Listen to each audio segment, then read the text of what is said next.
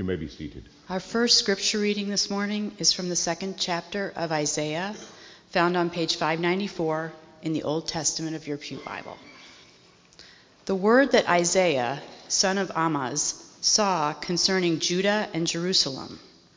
In the days to come, the mountain of the Lord's house shall be established as the highest of the mountains, and shall be raised above the hills. All the nations shall stream to it.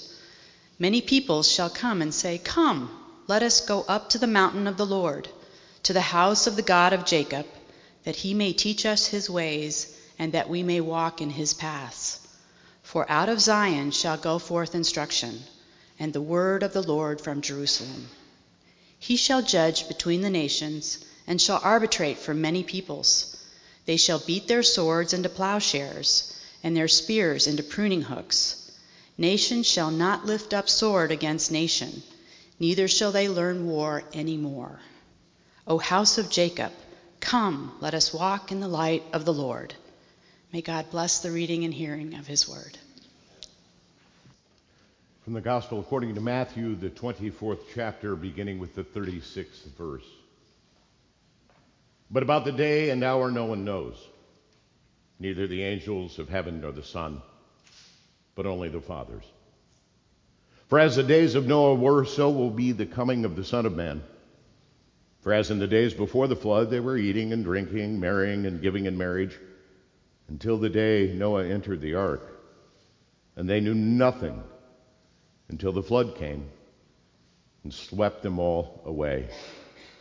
So too will be the coming of the Son of Man. Then two will be in the field. One will be taken, the other one will be left. Two will be grinding meal together. One will be taken, and one will be left. Keep awake, therefore, for you do not know on what day your Lord is coming. But understand this. If the owner of the house had known in what part of the night the thief was coming, he would have stayed awake and would not have let his house be broken into. Therefore you also must be ready. For the Son of Man is coming at an hour you do not expect." The Gospel of the Lord. Join your hearts with me in prayer.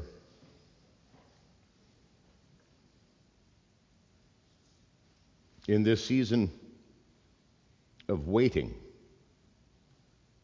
calm our hearts. Remove the anxiety that comes with the unknown and replace it with a peace that knows you abide with us, even in Christ our Lord. Amen. The author Lisa Feldman Barrett. Lisa Feldman Barrett. I want to give that to you so you can Google her when you get home or on your phone now, but please don't do that. Her book, How Emotions Are Made, The Secret Life of the Brain. Psychologist Barrett offers a revolutionary theory of what is called constructed emotion. She says that our brains spontaneously predict our emotions based on context and pattern recognition. We get the sensory experience from our brains, and then our brains quickly rifle through other parallel experiences and invite us to respond based on what we've experienced in the past. She says that emotions are not hardwired. They're not something that are done to us, but they are something that is created by us. When it comes to emotive response, we're the architects of our emotions, not the victims. Sensory experience, your brain knows. So when something occurs, Barrett suggests, rapid fire, all parallel experiences are compared to the sensation of the moment, and our response then is based on how the brain perceives the most efficient and most effective response to the current situation based on metaphors drawn from previous experiences. Let me give you an example. You're walking with a toddler to the park, and he stumbles and falls. He bumps his knee, and there's that momentary silence, and we almost spontaneously discern whether the bump was catastrophic or trivial, right? The toddler takes a little longer to interpret the pain and looks around and calculates the most effective and the most efficient response. This could result in just a sudden giggle, I tripped, and getting up and running onto the park. Or it could turn into deep howls with seemingly time-lapsed tears. Our tendency is to look at the child and say, look, they're looking around to see if anybody's paying attention, and if they are, they're going to cry. Don't make a big deal over it. How that response occurs sets up a dynamic for the next time that the toddler falls. If the toddler's response is tears, but our interpretation is no big deal, we scoop them up and try and convince them that they're okay, right? They may not be okay, but we've already discerned with our mental capacity of recognition that it does not warrant howls and screams because we are, after all, going to the park. If the child gets up and just keeps running to the park, we're like, phew, that moment's over with, let's go find the slides. We, on the way, double check to see if the scrape or the bruise requires additional attention, but either way, we're forming the little one's brain towards an emotive bias when encountering that sudden fall. Barrett tells the story of herself being on a date. She was fixed up with a friend of a friend. And they went to dinner, and as they sat and ate dinner, she thought the conversation was pleasant enough, but there wasn't a whole lot of magic between them. But then she noticed that her breath was getting a little shallow, and that her palms were getting a little sweaty, and her heart was palpitating. Maybe I should pay attention to this guy. Maybe there is some magic here that I need to attend to. No, later in the evening, it was indeed food poisoning. Here on the first Sunday of Advent, you and I are toddling off to the Christmas season. Our senses are crammed with experience and our minds full of memories, and our brains are busy calculating our emotive response. Last Christmas, I gave you my heart. But wham, what am I going to do this Christmas? Sorry for the reference. Now that earworm is in your head for the rest of the service. The disciples were priming their own emotive response, asking Jesus to give them a blueprint about how they were supposed to respond to his coming kingdom. What should we be looking for so that our minds and emotions could be ready? How should we emotively prepare for that great day, they are asking Jesus. Unfortunately for them and for us, Jesus is deliberately opaque. It's going to be like any other day, he said. You will be clueless. On about the business of any ordinary day. Last week, Luke reminded us that Jesus told his disciples not to be distracted by wars and rumors of wars and natural disasters. Things happen, said Jesus, but they are not to distract you and to get you all excited before the end.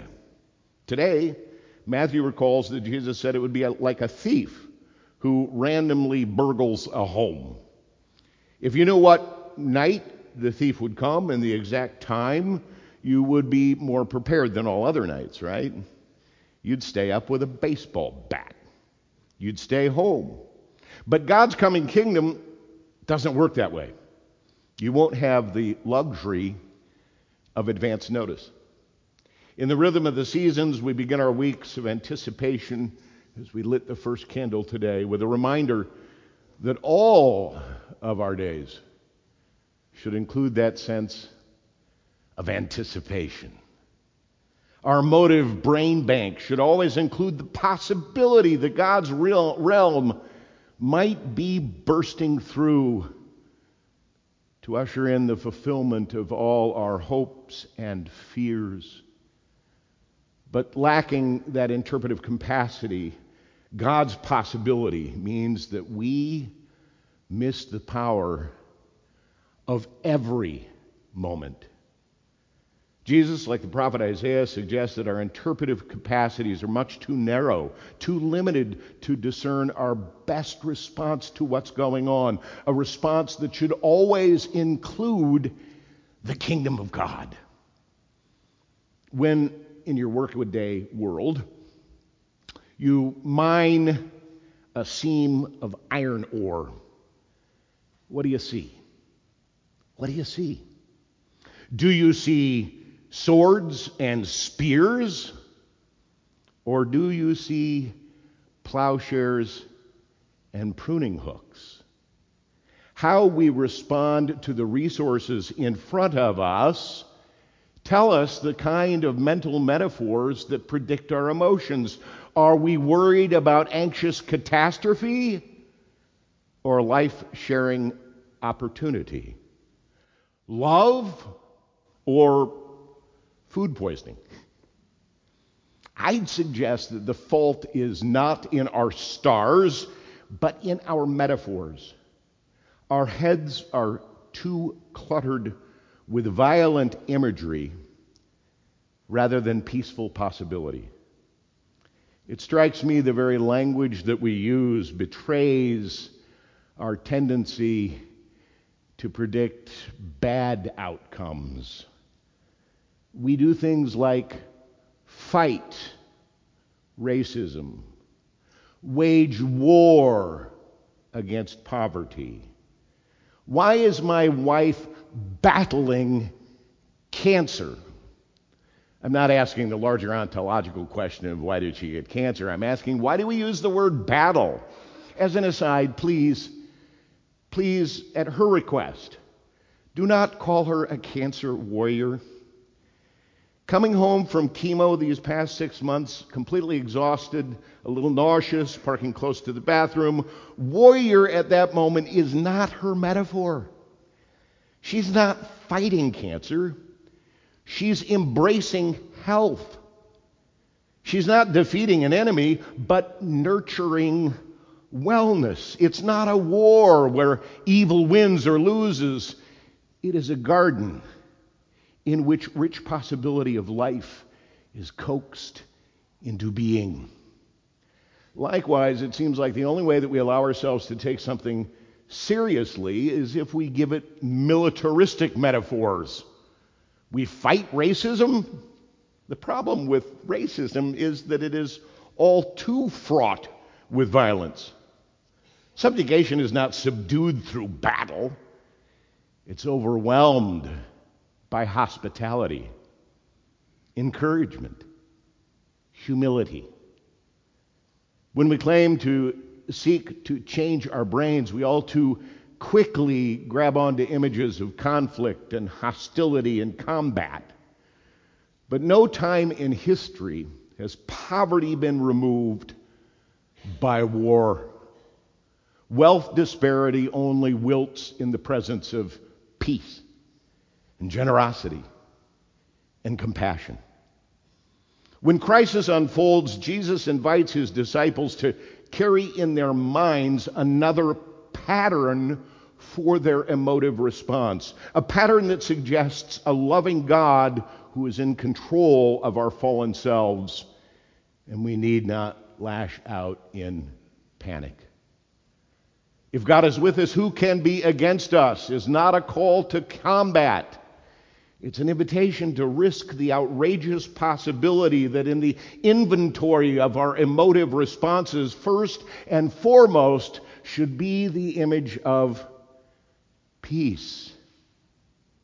And in knowing that peace, we are not to arm ourselves to the teeth, defending our households from unseen enemies. It's a commendation to consider who actually owns this house. And even if an enemy comes like a thief in the night, we can be content that it is well with my soul.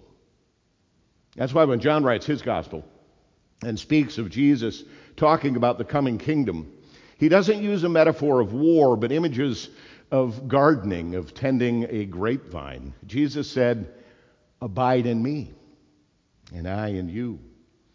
I am the vine, you're the branches. Whoever abides in me and I in them will bring forth much fruit." Our hearts and our minds are to be so aware of our intimate connection with Christ that our first response need not be a weeping and a wailing at the indignity of a fall, but should be deeply feeling and knowing the embrace of our Savior, who scoops us up, holds us near, and reminds us of the destination of our journey. The scratches and scrapes of this world are not the final story, nor should they dictate our response to it. For in the end, writes Isaiah, God alone shall judge between the nations and shall arbitrate for many peoples. They shall beat their swords into plowshares, their spears into pruning hooks. Nation shall not lift up sword against nation, neither shall they learn war anymore. Come, let us walk in the light of the Lord. Amen. Amen. Please join with me and join in our affirmation of faith in the words of the Apostles' Creed. Please stand.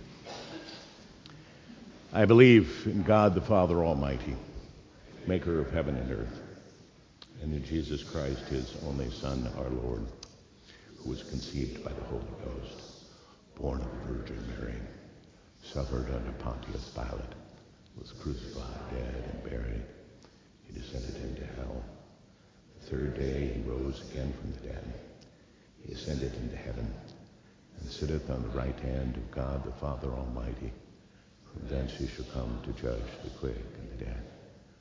I believe in the Holy Ghost, the Holy Catholic Church,